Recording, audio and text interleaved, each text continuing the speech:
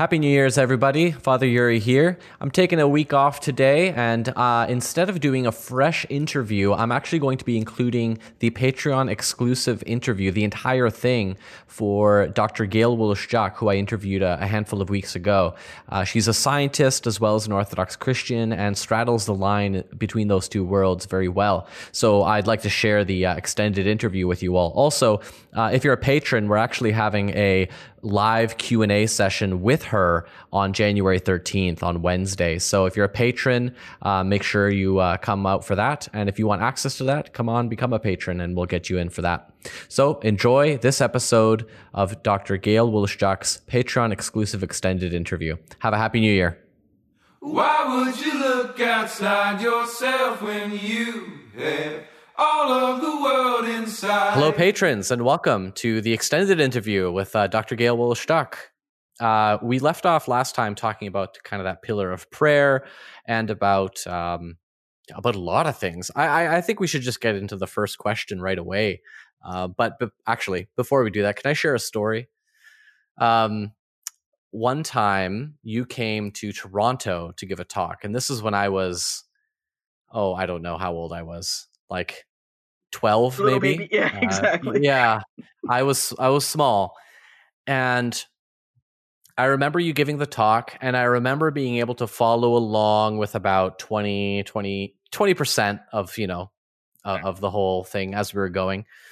But there were a lot of young people my age there, and some of the questions afterwards were a little hilarious because some of the kids just did not understand kind of where you were taking everybody.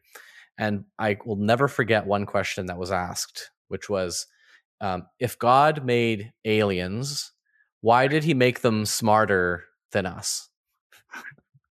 I'm not sure if you remember this at all, but I have a vague remembrance of it. Yeah.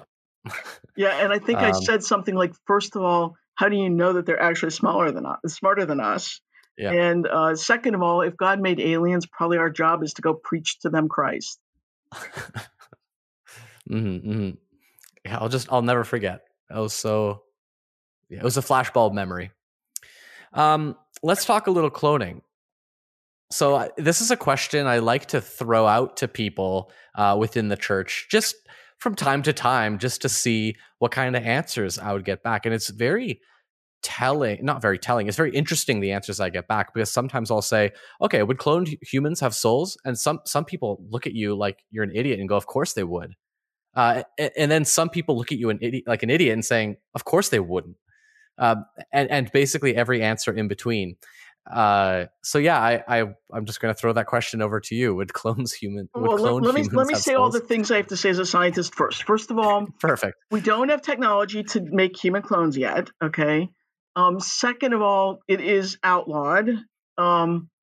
So I just want to make sure that nobody's thinking there are cloned humans running around. Okay. Mm-hmm. But I think the Orthodox Church would certainly say that cloned humans are full human beings and have a soul and should be treated like all human beings. And in fact, I'll never forget, I had to review a paper for a guy from Greece, and he said the Orthodox Church will probably fight cloning and say, no, we shouldn't have clones. And you know what? The day we get clones, the Orthodox Church will be the first ones to stand up and say, we need to protect their rights, we need to make sure that they're okay, and we need to take care of them. So, and I actually believe that's absolutely true.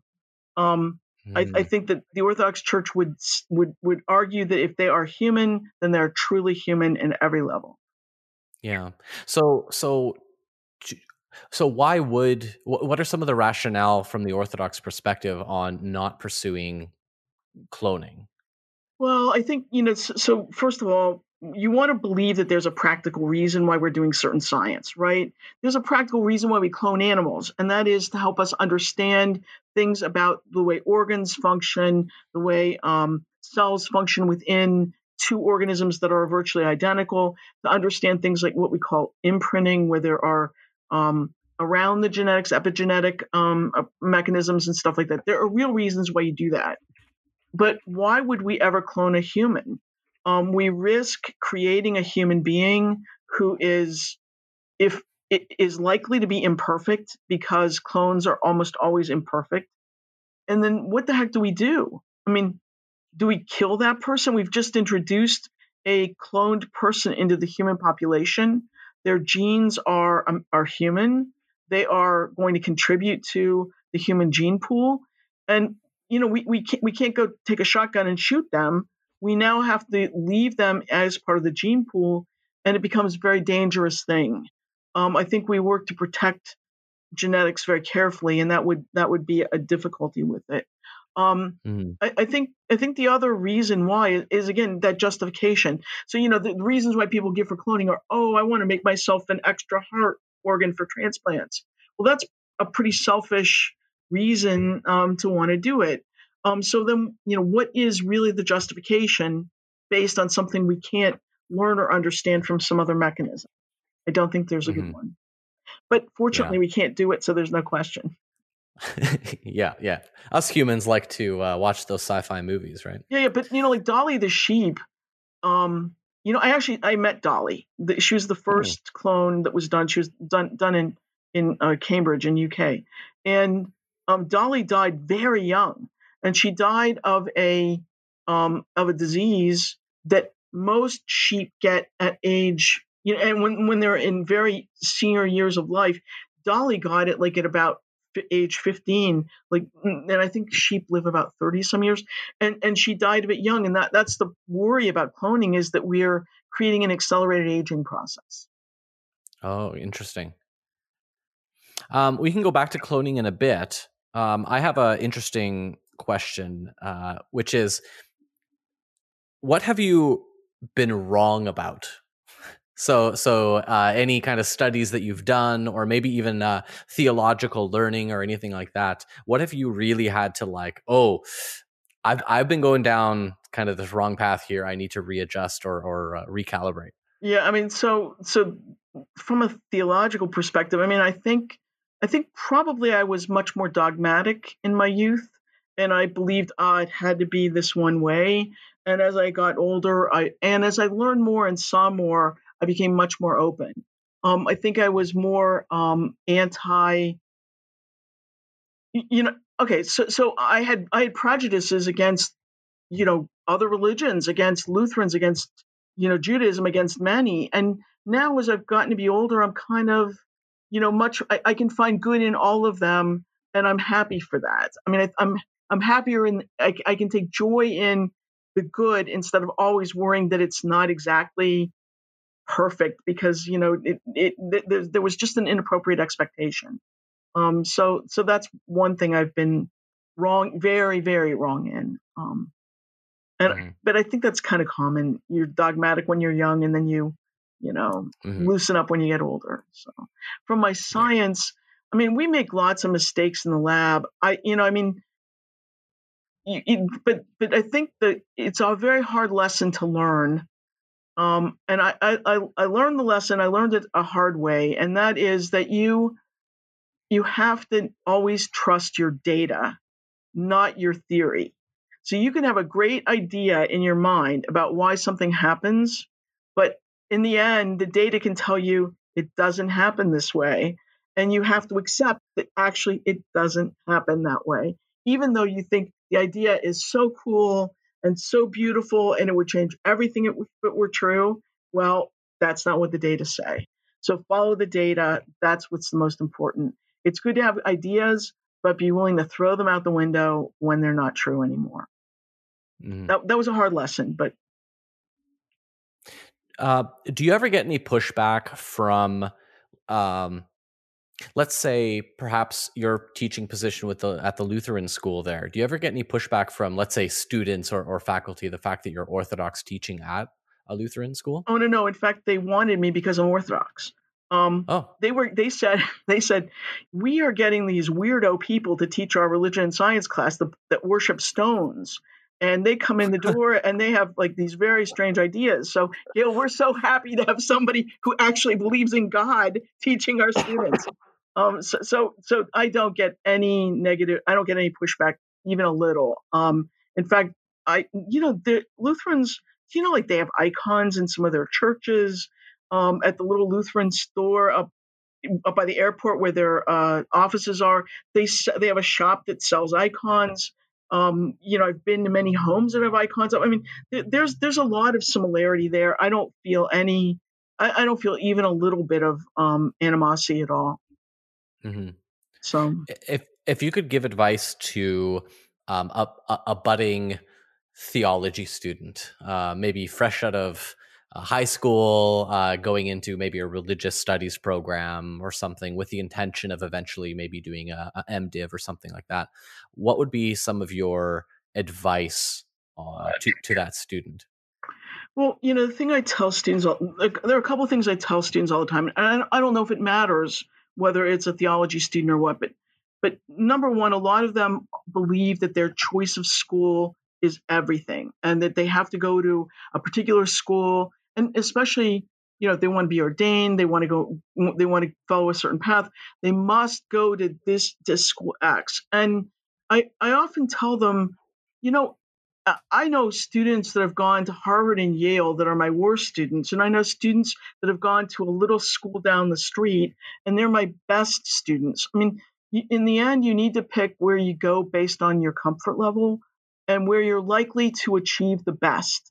And sometimes when you're comfortable, sometimes when you're in a situation that you can actually sort of enjoy it a little bit, you often achieve the best. And so that's one piece of advice I tell all students, but more particularly theology students, because they feel so kind of married to the pedigree, and I don't think the pedigree is also important. Mm-hmm, mm-hmm. Given And, that and you wait, let me give are, a second. There's a second thing I yes, wanted to say. please, yes, please. The second thing is sometimes when we're studying about faith and religion, we can get caught up so much in what we study that we forget God, and we forget to have a prayer life, and we forget to keep that spiritual dimension.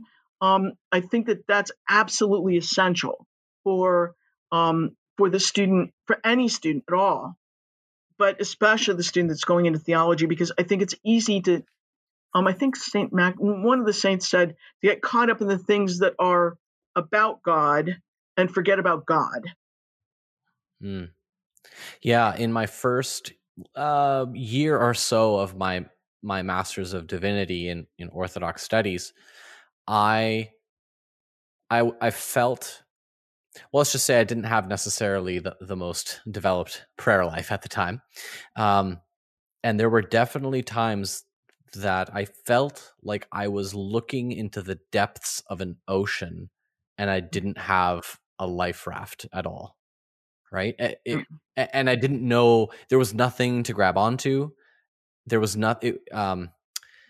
It was a weird feeling. It was a weird feeling of not actually. It's very tough for me to describe, like not having a life raft, not having a handrail to hold on to, but nonetheless, because it's part of your homework, you're reading all these fathers and like looking into the depths, the ocean, into the depths of infinite space, right? And it can kind of, I don't know, it can.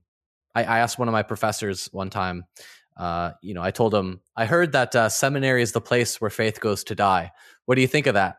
And he said, yes. That's, your faith should go to die, but it should rise from the dead as well. That's a good thought. Yeah.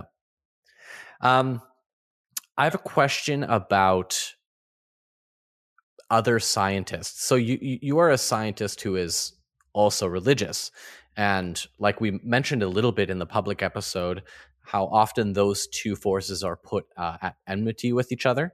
And have you ever, I guess, could you talk a little bit about some experiences of when maybe people from within the church saw you as an outsider because you were a scientist, or when people within the scientific community saw you as an outsider because you were part of the church? Yeah, I mean, the second one is much more common. I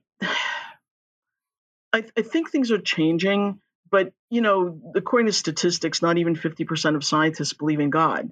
So I'm already an anomaly there anyway. And It's a strange world because people don't actually talk about their religion at all. They don't talk about what they believe. I mean, I always tell this story. I remember I used to work at Mayo Clinic. I did my postdoc and was on faculty at Mayo Clinic for a little while. And this this guy, and it was time for me to move. I was actually moving to Chicago, taking a new job, and there was going away party for me. And this guy who worked like down the hall from me, we always got along. We collaborated. We published papers together. He comes up to me and he says to me, Gayle, I'm gonna miss your going away party because I'm a deacon in the Episcopalian Church and I need to serve tonight. Now, I can't believe that, I mean, I knew him for 7 years there. And for 7 years, I never knew that about him because we keep our religious life and our scientific lives so separate. That's how dramatic it is. And the only time you might know something about somebody's religion is if they're Orthodox and you probe it a bit, oh, that's a Greek last name, and you just probe it. But it is, I think that's very usual. So I've experienced a couple of times where there was prejudice against me within the scientific community because of this. It was bizarre. I went when I moved to Northwestern. I went to meet with the molecular biology chair and said, I'm in radiation department, but I would love to have a joint appointment in molecular biology because I do molecular biology and I was trained as a molecular biologist. And he said, well, I ordinarily I would be happy to give you an appointment, but I just saw that you do this teaching at Lutheran school in this course on the epic of creation, which is the name of our evolution course because it's an epic of the stories. And and he said, and I can't have anybody that's a creationist in my group in my department. And I said to him, but I'm not a creationist. I believe in God, but I'm not a creationist. And he says, well, I'm an atheist and I don't believe it. Now, in the end, he backed down and gave me a faculty appointment, but I had to really fight hard for that. I mean, which I think is crazy. So then what happened to me a few years after that was a really good friend of mine had recommended me to speak at a conference in Germany. And then he called me up afterwards. He says, well, they're not going to invite you. And I said, okay, what happened? And he said, they saw that you're teaching at a seminary and they think that's too religious for their workshop. I'm like, but I don't talk about religion when I give a scientific lecture.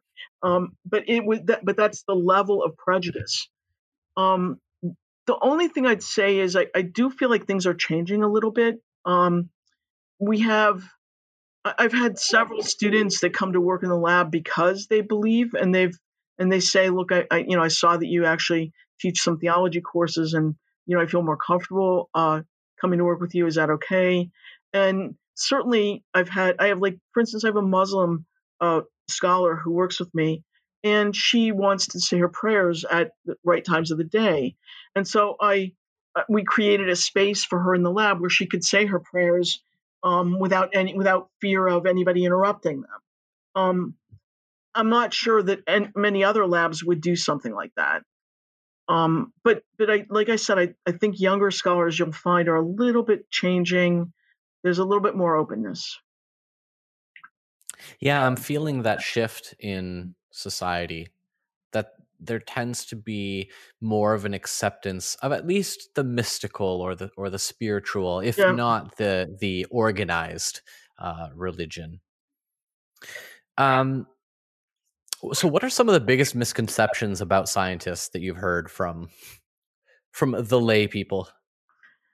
Oh, let's see. I think the biggest misconception is about language and vocabulary. There are some scientists who just can't communicate with anybody. They can communicate with other scientists.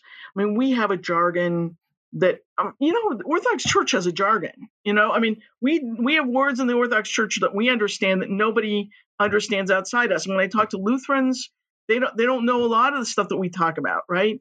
Well, in science, because we talk about things that are extremely technical, we use words that other people don't understand. And sometimes there's a misconception that we're deliberately talking like that so nobody can understand us. I've heard that often. And what I try to explain to them is that, it's a way of being precise about what we do, but it is really hard. I give these lectures where I actually take the real slides I would use for a scientific audience and I present them to a lay audience, but I talk about them in words that they can understand. Now, I can't give the same length of talk. I have to, because it takes so long to explain. But when I do that, I feel like they can actually appreciate that we're not trying to hide anything. We're really just trying to, trying to explain. I had a recent experience. I had a thing where I wrote an article on public orthodoxy on COVID vaccines and on vaccines in general. And there's a lot of worry about vaccines and a lot of people that believe that vaccines came from stem cells and they shouldn't be used, they shouldn't be given, so I wrote the article. I did a commentary with some, I think, Orthodox Theological Society of America, and then I got I started to get some hate mails where people were like, "Look at this! This article shows that autism causes cancer, and this article says that you get autism more if you get vaccinated, and that vaccines cause epilepsy." And I had all these people that were sending articles, and finally I tried to explain. I said, this is how I had to explain this. And I'm not sure if they ever listened to me, but this is what I said. I said, there is a website called PubMed where every scientist must deposit every article they ever write. And it is fully accessible to the entire public. I said, if you do a search on vaccines, you will find approximately 400,000 articles there. If you go through those articles, you will find some you understand. If you read those, you will see exactly what we're dealing with science. It is vaccines do not cause autism. Vaccines do not cause epilepsy. But that's the kind of weight of the scientific literature versus a newspaper article that somebody wrote or somebody's little blog post that they decided to do. And it's very hard. It's a big misconception. I think there's not appreciation for the depth and the breadth of the literature. I mean, it is huge. Yeah, I think it's easier to eat a microwaved meal than a nice home cooked, proper ingredients from the garden. Yeah, exactly. Yeah, I had a friend one time who explained, it's sort of this concept, but he explained in the context of music that people listen to, that popular music, he called it microwave music. It's the kind of music meal that you could just throw in the microwave for a minute, and there you have your mashed potatoes and your steak. Yeah, and you kind of like it because it's catchy, but after about the third play, it's boring now, right? Yeah, and you don't feel good after eating that meal and everything like that. But there's most people now don't read the articles. They don't even read those newspaper or online articles. They read the title of the article. Yeah, that's right. That's right. And then if the website or the source is of the source that they like, then they'll accept it as authoritative. Yeah, it's a tough skill to be able to actually actively try and encounter thinking that you disagree with, to try and really grapple with it and everything like that. And I think it's a worthy skill to try and develop. Yeah, it certainly is challenging. There's no question about that. Mm-hmm, mm-hmm. So one of the questions we promised the patrons was that question of, what does the church get wrong about science? And maybe we could frame this more in maybe a story kind of way or things like that. Have you ever kind of interacted with people within the church who have sort of kind of wholesale misunderstood something completely, but still kind of went forward or anything like that? Well, I think for sure that vaccine issue I just brought up is one of those. I mean, there's a whole community up in Alaska, an Orthodox community that refuses to vaccinate their children because of that one issue. They actually I mean, there's a real argument, there's a real issue there. And the issue is that there are stem cells from an aborted fetus that are used to make vaccines. The fetus was aborted in the 1960s. Another one has not been aborted. It was a therapeutic abortion.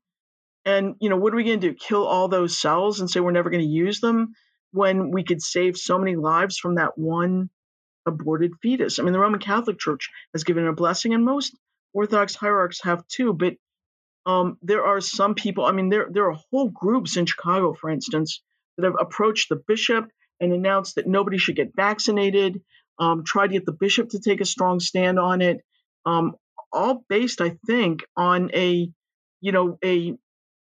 it's not a false idea, but it is based on making something very small be too important.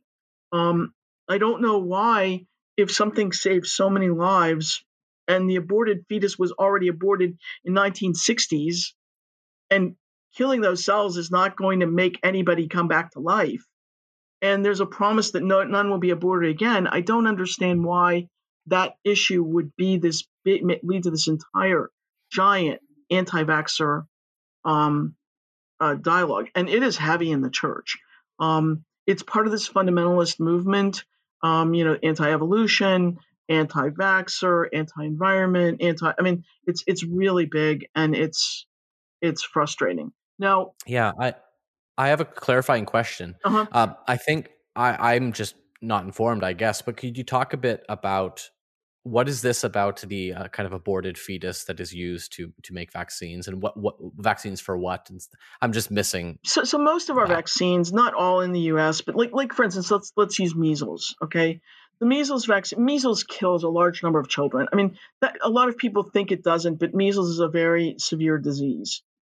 So the way in which we make a measles vaccine is we grow the virus on cells that came from an aborted fetus. Those cells are what we call cell lines. There are many, many of these that have been propagated throughout the world. We use those same cells from that same aborted fetus for all the vaccines. So every vaccine for measles comes from growing them on those cells. So a large number of people will say, and particularly in the Orthodox community quite vocally, that we should abandon vaccines because they were grown unethically on these cells that were derived from this aborted fetus. The arguments in favor are that many churches, the Roman Catholic Church, and actually many Orthodox bishops have said saving life is worth it. What good we can never bring that aborted fetus back. Number two, promise that we'll never do it again. And number three is that it was a therapeutic abortion and would have had to take place after all anyway. So those are kind of the pros and cons arguments that go on.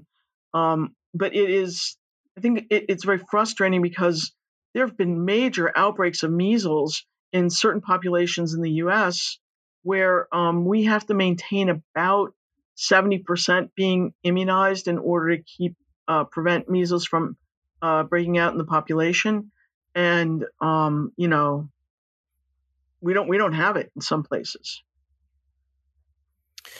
Now, I need to say though, that was not an official position of the Orthodox Church, but there are bishops that have agreed with that perspective. And there are certainly parishes where there is a strong anti-vaxxer claim.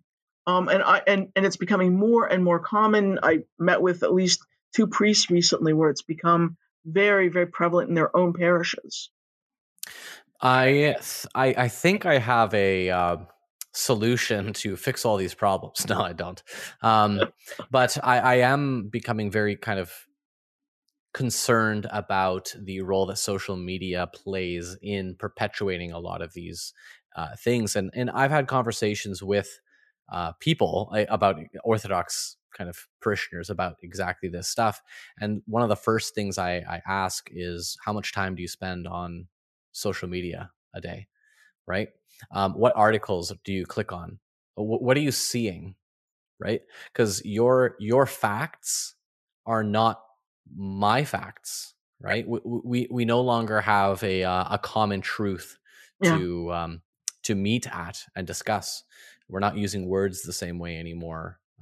And like truth is being sold to the highest bidder for advertising on social media. So that's one thing I'm kind of thinking through is how can I contribute to kind of having a more healthy church community, but trying to think about social media and having healthy habits around that, because it just feeds what you're already looking at, and you're never hardcore enough for social media. They always feed you the next hardcore thing to keep you to keep your eyeballs on the screen. Yeah, and the worrisome, I mean, I don't know if it's a bad thing, but so the church, takes out a Facebook page, puts it up, even has services that are streaming, and then gets more involved in social media, and then people believe that, well, this must be okay, so they keep doing it themselves. And I think we didn't think hard through that issue. I just wonder whether in that effort to make it easier for people and attract more people, or at least that's what we thought, if we made a mistake or not. And I think that that's something worth, going back to and asking that question, did we do a good job there? I'm not sure we did.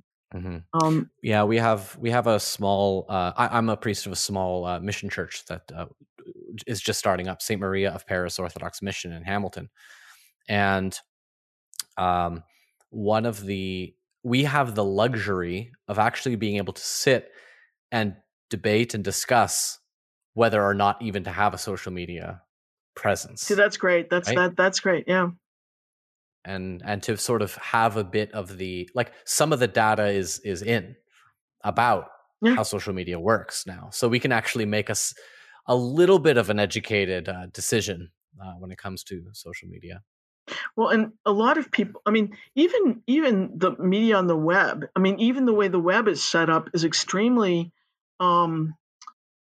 it also is very advertising friendly. And, so for instance, if you do a search on evolution, the anti-evolution people have worked to make the first things you get be their information instead of anything really about evolution. So they have like these people that just go click, click, click all the time to make it be the primary search topic that comes up. So a lot of times people don't go beyond the first or second hit that they have on a topic, and they assume, well, that's the most important or that's the best. It's so even the web has become, I think, very difficult to discern. What is true and what's not there. Yeah, I think so. So my understanding of what's happening is, and social media tends to be the flashpoint of a lot of these issues. But is that the format of what you're looking at? So the way the app is designed, or the way that the scrolling works, or the colors that they use, are designed in a very deep psychological way, in such a way that you didn't even know that this is happening, to basically keep you on that thing as long as possible without jumping off.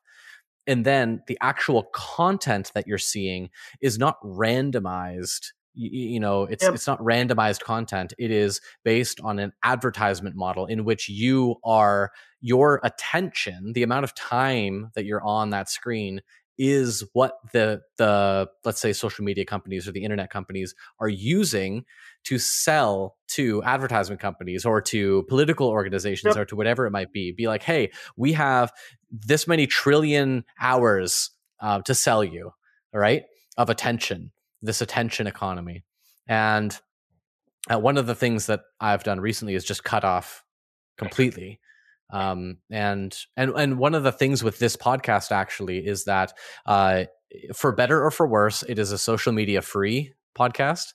So you can't go to the Prying Priest podcast social media page. It doesn't exist, and it won't exist. But also, I, as a policy, have no advertisement, and will have no advertisement, even if they offer me $17 million on this show. And the only way this show kind of will continue to exist, at least in the long run, is our patrons, who are all 10 of them are listening right now. So thank you, patrons. Anyways, that was just my rant of the day. Well, I'm with you. I agree with you 100%. Go, man. I had a good question and then I completely forgot it. I guess I have asked this to a couple of different. What is something that you wish you were asked more about? Because you're a scientist, you do some theology work there. Are there any topics that you've never had the chance to maybe speak on publicly, or something that you wish, like, I just wish somebody would like bring me in to talk about Sergei Bulgakov or something like that? Yeah, there are too many. I mean, normally I can create my own opportunities if I really want to. So I can't think of, I mean, I certainly have favorite topics. I love to talk about evolution. It's my very favorite thing. I can talk about it forever. I often wish that I could spend more time on the science with a theological audience than I can. I also really love one of the things I do with my students that I wish I could do with a public audience is I do an experiment, actually, a computational experiment to show evolution and how it works using GenBank. So we use all the gene sequences in GenBank to do that. And I do that with my students, but I really wish that I could do it with a more public audience, especially ones that were having issues with evolution. I think if you actually saw the data in front of you, you would be shocked. And it's so easy. I mean, it's so easy to do, those sorts of experiments. I mean, I've had high school kids do it. So those are things I wish I could do that I'm never really given the chance to do very, very well in front of, a public audience. But who knows, maybe the time will come.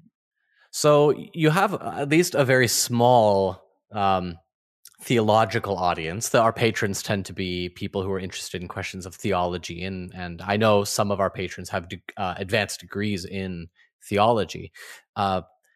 What would you want us to know about, in a couple of minutes, what would you want us to actually know about evolution? Well, number one, I guess, is that evolution is the story of humanity and how we came to be on Earth. And if we deny that story, we're sort of denying our origins. We're denying ourselves.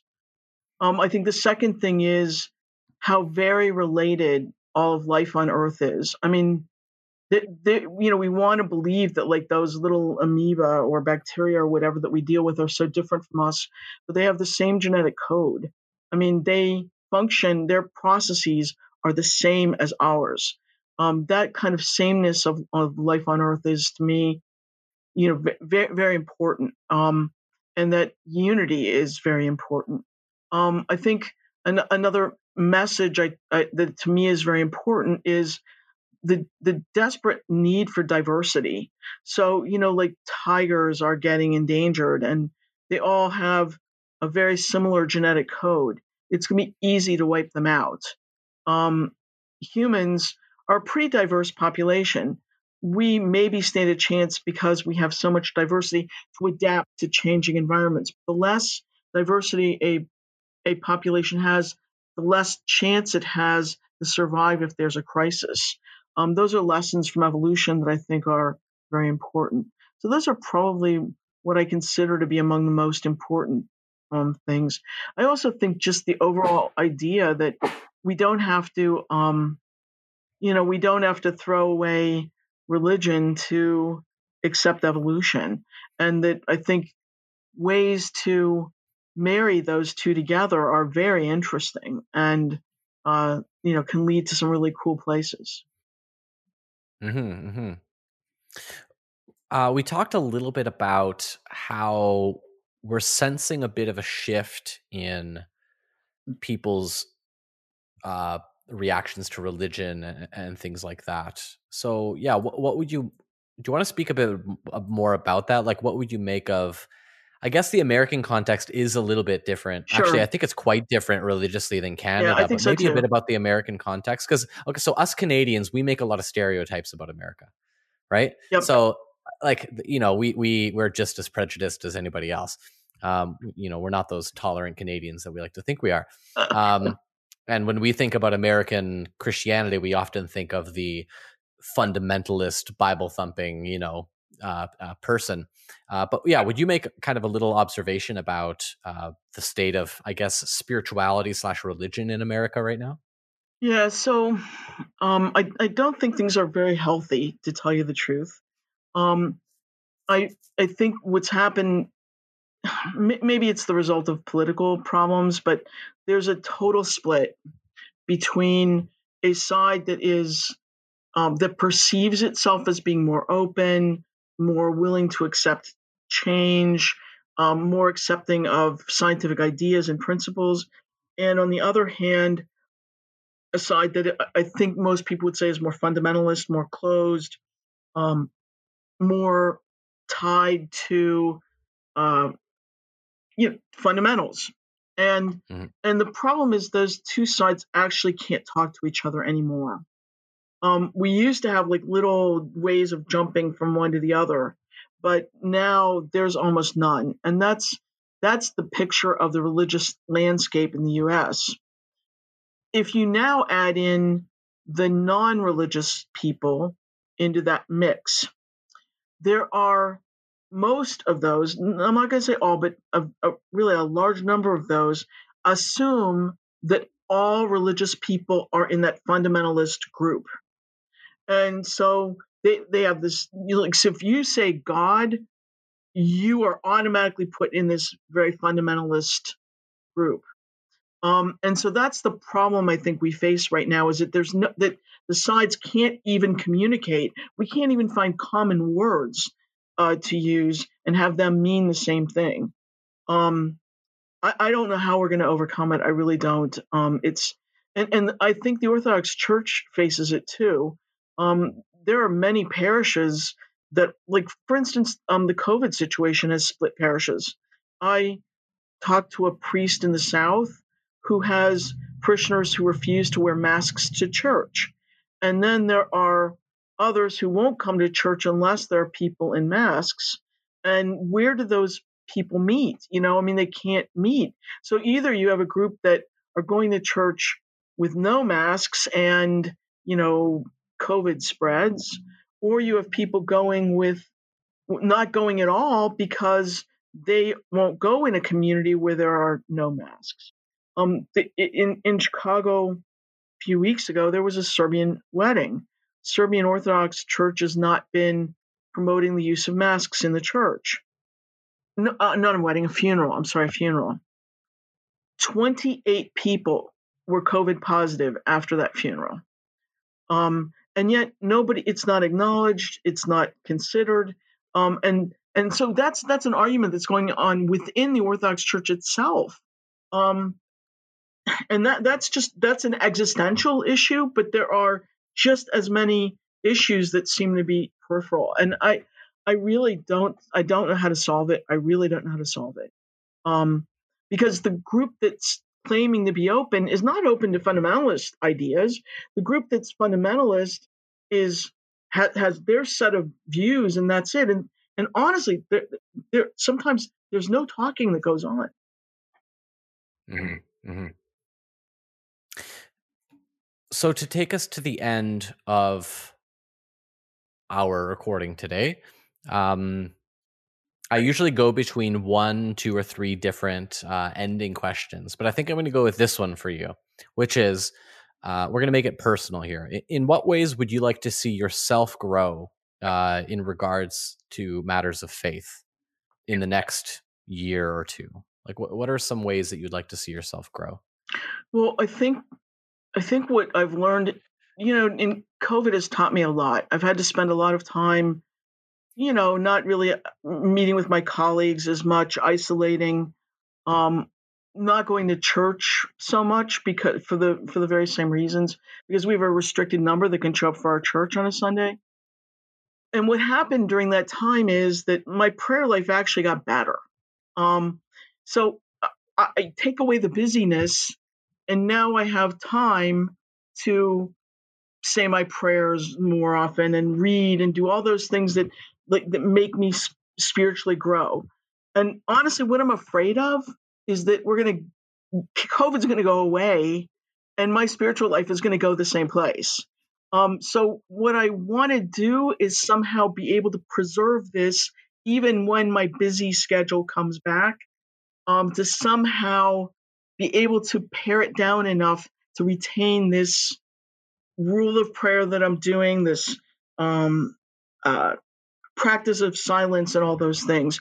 That's what my goal is. I think prayer is the only thing that's going to get me there, to tell you the truth.